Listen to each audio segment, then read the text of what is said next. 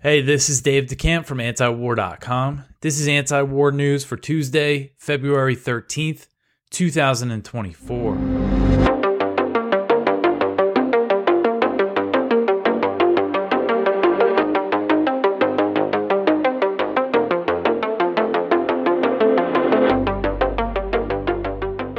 All right, the first story at the top of antiwar.com today. Biden is not reconsidering support for the Gaza slaughter. So President Biden has no plans to alter his policy of unequivocal support for Israel's slaughter in Gaza, despite claiming in private conversations that he's frustrated with Israeli Prime Minister Benjamin Netanyahu. And this was reported by NBC News on Monday. So sources told NBC that Biden had disparaged Netanyahu in private conversations with other people, including some campaign donors.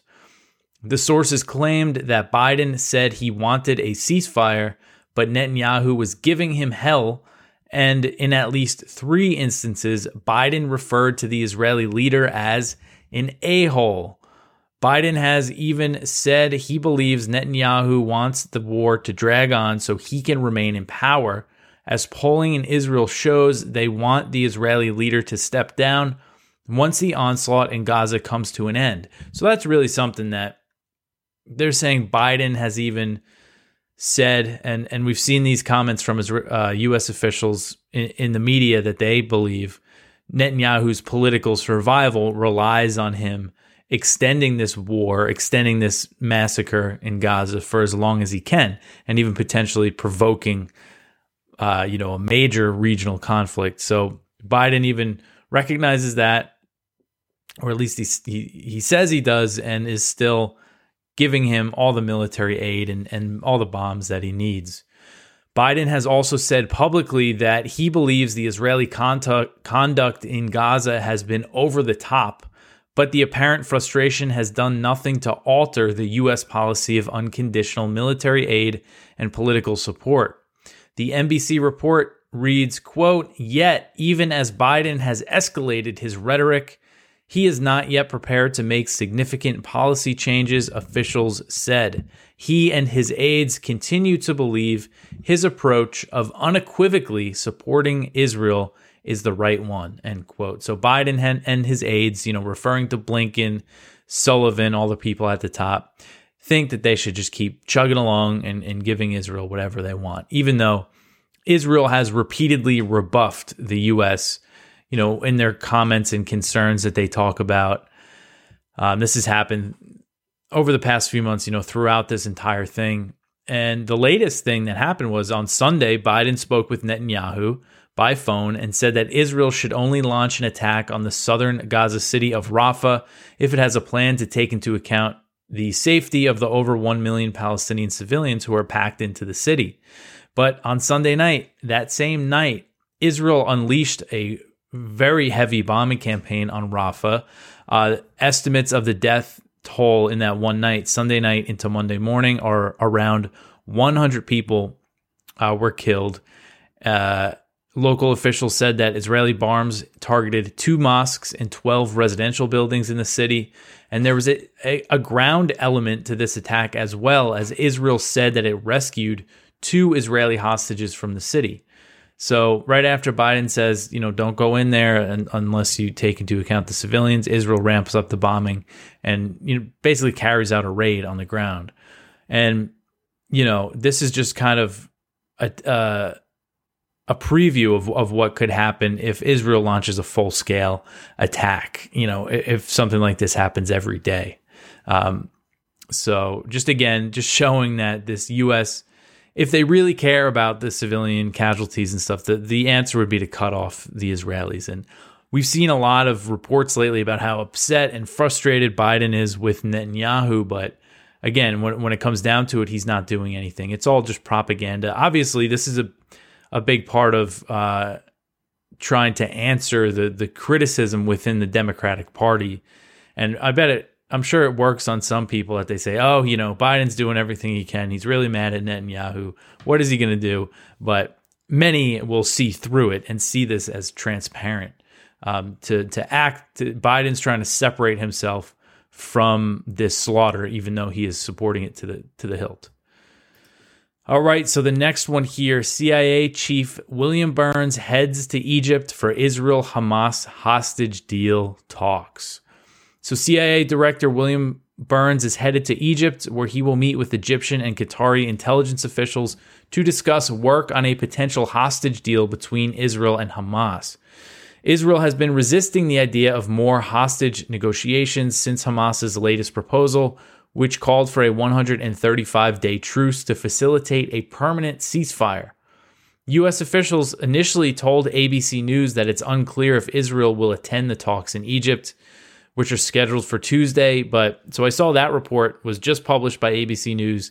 And then around the same time, Axios published a report that said Netanyahu had actually decided to send an official to participate in these talks. And that's going to be David Barnea, the head of the Mossad spy agency. So it looks like Israel is participating, but they're still signaling that they're not interested in negotiations. An Israeli official told Axios that Israel would participate in the talks, quote, to listen regardless of Hamas's delusional demands, end quote. When Netanyahu rejected Hamas's offer, which was last week, he said that there was no solution but total victory, and he's talking about military solution is the only way. President Biden was touting the idea of a hostage deal on Monday during a press conference with Jordan's King Abdullah, who was visiting Washington. Biden said, quote, the key element of the deal are on the table. There are gaps that remain, but I've encouraged Israeli leaders to keep working to achieve the deal, end quote. Biden said the deal would involve a 6-week pause. I know at one point, according to all these, the reports on these hostage negotiations, that like a 6-week ceasefire was on the table in exchange for Hamas releasing some of the Israeli hostages they have, not all of them. But that's not clear if that's what they're asking for, if they're still asking for Hamas to release everybody that they have left. Biden claimed that the U.S. will do everything possible to ensure that a deal is reached, but of course, that excludes actually using the leverage that they have over Israel. And Hamas has warned that an Israeli invasion of Rafah would torpedo hostage deal talks. And Netanyahu is still talking about this invasion. And one thing I mentioned here, Israel rescuing those 2 hostages in Rafah kind of gives Netanyahu a little propaganda victory, because he's been under all this pressure from the hostage families to reach a deal to free the hostages. And he's been saying, no, military, the military option is the only way to go. So here he could say, oh, see, look, we rescued 2 hostages, but many more have been killed.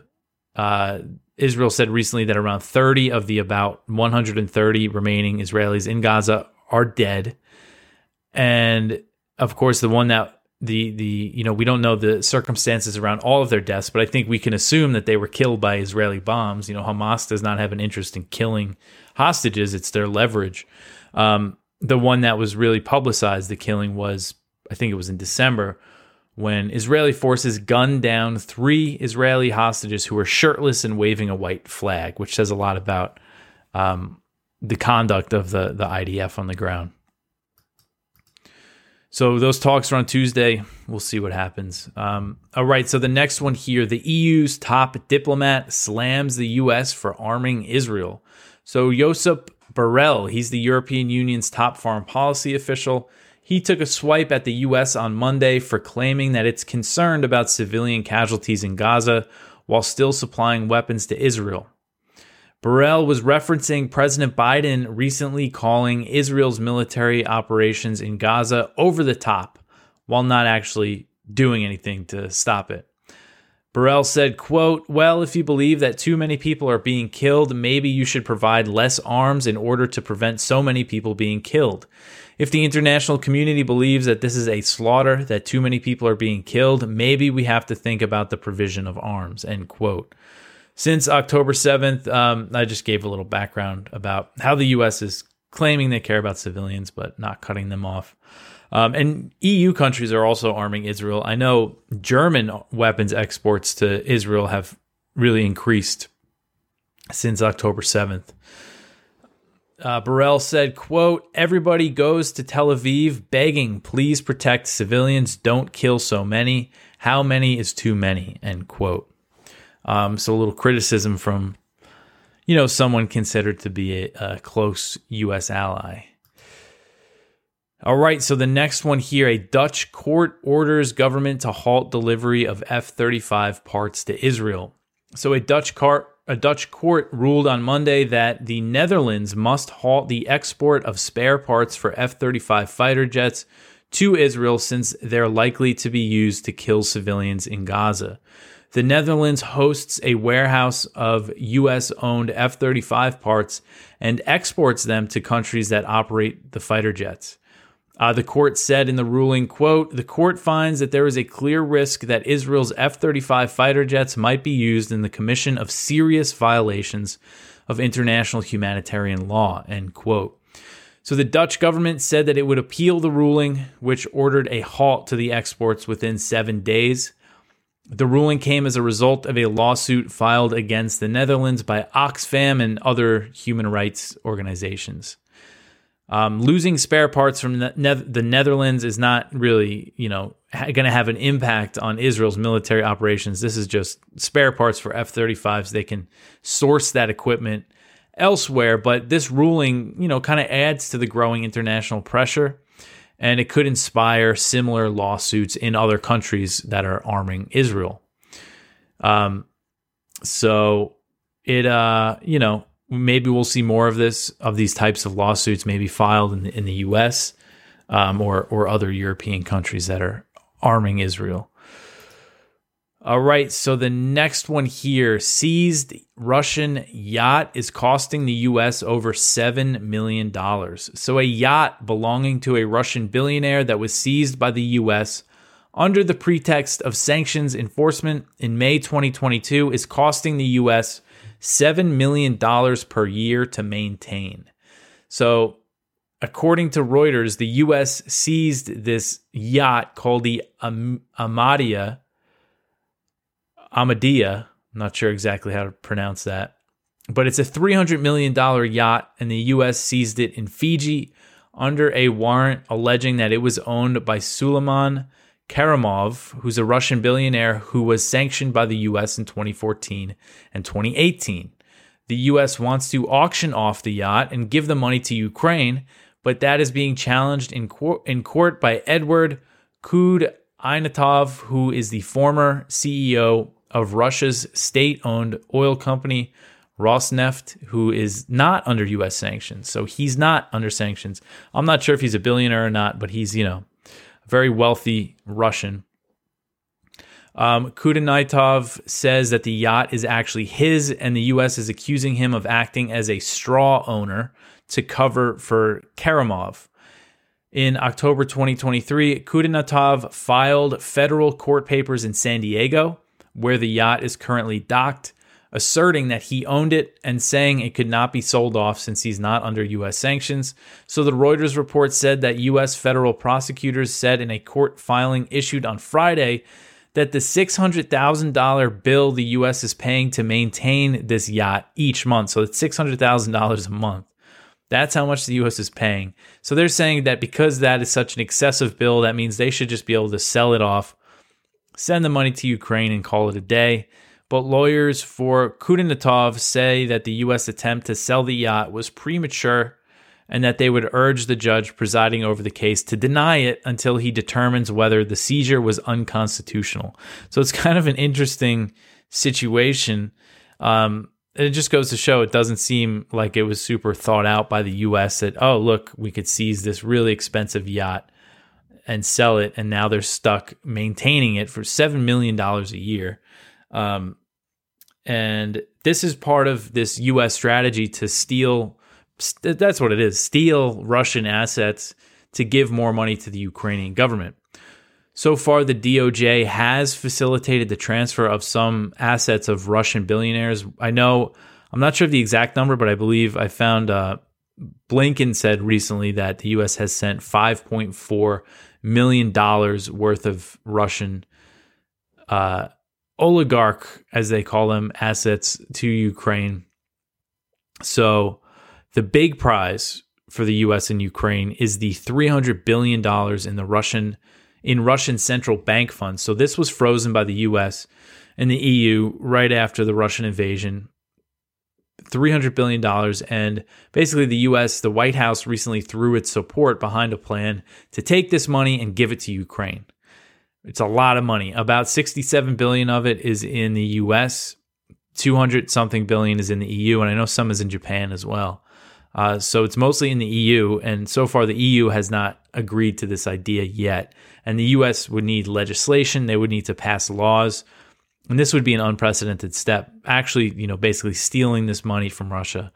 And I think it would speed up, de-dollarization. It would make other countries think twice about keeping money, in the U.S. dollar and at the Federal Reserve Bank. So, but that's something that they really want to do. So, especially as Biden is struggling to get this new $60 billion in Ukraine aid passed. All right, so the next one here, anti-conscription protests emerge in Ukraine. So this article is from Kyle Anzalone at the Libertarian Institute, and it's about Ukraine's manpower problem.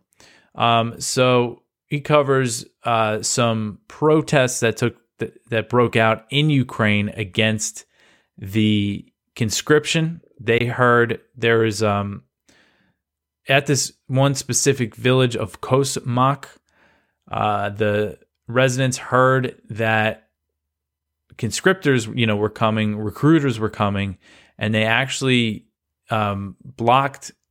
They took to the streets to block any potential military officials from entering their town and taking more of their men off to war. So this is something, and I know we've seen some protests of women whose, husbands or other family members were either drafted or volunteered in the very early days. Most of them volunteered at that point of the invasion, and they're still out there fighting on the front line after, nearly 2 years. So there's been protests to put limits on how long they have to be out there. And then now we're starting to see protests against conscription, and Zelensky is facing huge troop shortages. There's been reports, outlining the really dire situation for the Ukrainian soldiers on the front lines. And, the way that they would have to remedy this if they want to keep this war going is a big mobilization. They're talking something like 500,000 new troops. So this could really cause some more kind of dissent within the country against this war, against continuing the fighting. All right, so the next one here, famine looms in Sudan after 10 months of war. So Sudan is something I have not covered in a really long time. Someone mentioned to me on Twitter today that I should do an update on it. And I saw this article. This is from Al Jazeera. So Sudan, it's been 10 months now since war broke out between the two rival generals, Al-Burhan, who is the head of the army, and then Hemedti, as he's known, who is the head of the Rapid Support Forces, which is kind of a paramilitary group. They were in the same military government and everything, and they've been fighting for 10 months. I looked up, the death toll is estimated to be between 12 and 15,000, but there's serious food shortages. Something like 10 million people have been displaced by this war. And, Sudan was already dealing with things like, food shortages, and now it's, of course, war always exacerbates stuff like that. So this article is from Al Jazeera, just about the warnings of famine in Sudan. The United Nations estimates that about 18 million people are facing emergency levels of hunger, double the figure from last year. A recent internet blackout across the country compounded the crisis by suspending money transfers, which the diaspora relies on to support loved ones in the country. As famine looms, aid agencies are calling for $4.1 billion in funding to avert catastrophe. They quote an expert on famines, Alex De Wall, who I believe Daniel Arison recently cited some of his writing about the situation in Gaza. And he's saying if hunger levels stay where they are, hundreds of thousands of children will die by next year. So just a really bleak outlook for Sudan. And as far as I know, I haven't been following it too closely. There's not really any negotiations happening right now, and it's not clear if when this thing could possibly end. I know the RSF has basically taken over Khartoum, the capital. Most of the fighting has been around there and down in the Darfur region. So it just, continues to drag on. I can't believe it's been 10 months. I mean, that was April, almost a year ago, that I covered it very little, but I did cover it when it first broke out. All right. So the next one here, former Chinese envoy says that China will not fall into a trap of war in Taiwan. This article is from the South China Morning Post. China's former ambassador to the U.S., Q Tiankai, said that Beijing will not fall into a trap of someone starting a war in the Taiwan Strait. I thought these comments were interesting. He said, quote, "We certainly don't want to see a situation where Chinese are killing Chinese," end quote. So this is something, he's basically insinuating, the U.S. is trying to provoke a war, across the Taiwan Strait. China's not going to be dumb enough to fall into the trap. And he was in I believe he was China's longest serving ambassador to Washington. So it's just interesting coming from somebody who's very familiar with the U.S. saying something like that. And again, I covered last week, and there's been more reports basically confirming this, that the U.S. has deployed probably maybe only a few dozen troops, we don't know the number, but military advisors to Kinmen Islands, which are Taiwanese-controlled islands that are basically on the coast of China, 2.5 miles away from Xiamen, which is a major Chinese city. So that's the kind of reckless things that the U.S. Is doing right now when it comes to China and Taiwan. So that's it for today. It was a pretty slow day, I guess. The day after Super Bowl, a lot of people didn't want to work, but I left up the one about the Senate working on that $95 billion foreign military aid bill. Basically all day on Monday, Rand Paul was filibustering on the Senate floor, delaying it. But it seems like about 17 or 18 Republicans are going to support it, and it's probably going to pass the Senate. Question is if it will get a vote in the House. I haven't seen Speaker Johnson really say much about this. I know he said that he supports sending aid to Ukraine. Of course, he supports sending money to Israel. So that's kind of the big question. But go check out our viewpoints. One from Ted Snyder. Zelensky replacing Zaluzhny is not just the firing of another general. So his analysis on, and the potential repercussions of Zelensky getting rid of Zaluzhny, who's very popular, very beloved by the military. So who knows what could happen. One from Jeffrey Sachs, the Biden-Schumer plan to kill more Ukrainians. One from James A. Russell, strike warfare, an American fetish and a global scourge. And one from Ron Paul, Tucker slayed the mainstream media dragon. And our spotlight is from Nick Terse at Responsible Statecraft. Terrorism in Africa increased 100,000% during the U.S. war on terror. So basically, since the U.S. decided to go fight in Africa against terrorists and help, it's increased by 100,000%. I mean, a really astonishing number. So go check all that out. Another thing, so I want to start driving people, because I've heard from a few listeners and people that watch and readers that, we should try to do more kind of activism stuff, see what we could do to move the needle. I spend so much time reading and reporting on this horrible news. And I think kind of the best thing for anti-war Americans to get involved in right now is defend the guard. And I know I've covered this when they get legislation passed through a chamber. But essentially what defend the guard is that it's state legislation that, if passed and it became law, it would prohibit the federal government from deploying the National Guard into active combat without a formal declaration of war by Congress as provided by the U.S. Constitution. The U.S. the Congress hasn't formally declared war since World War II. The National Guard is being deployed to Syria, Iraq, I know someone that was just recently in Somalia that's in the National Guard. At that air base in Jordan, the 3 U.S. troops who were killed were members of the U.S. Army Reserves. The 40 that were wounded were guardsmen. So that's who they're sending over there to be sitting ducks at these bases. And so I think this legislation, there's a lot of potential, and it's a young project, but they've already passed it. I know they passed it through the New Hampshire House. They're working on other states.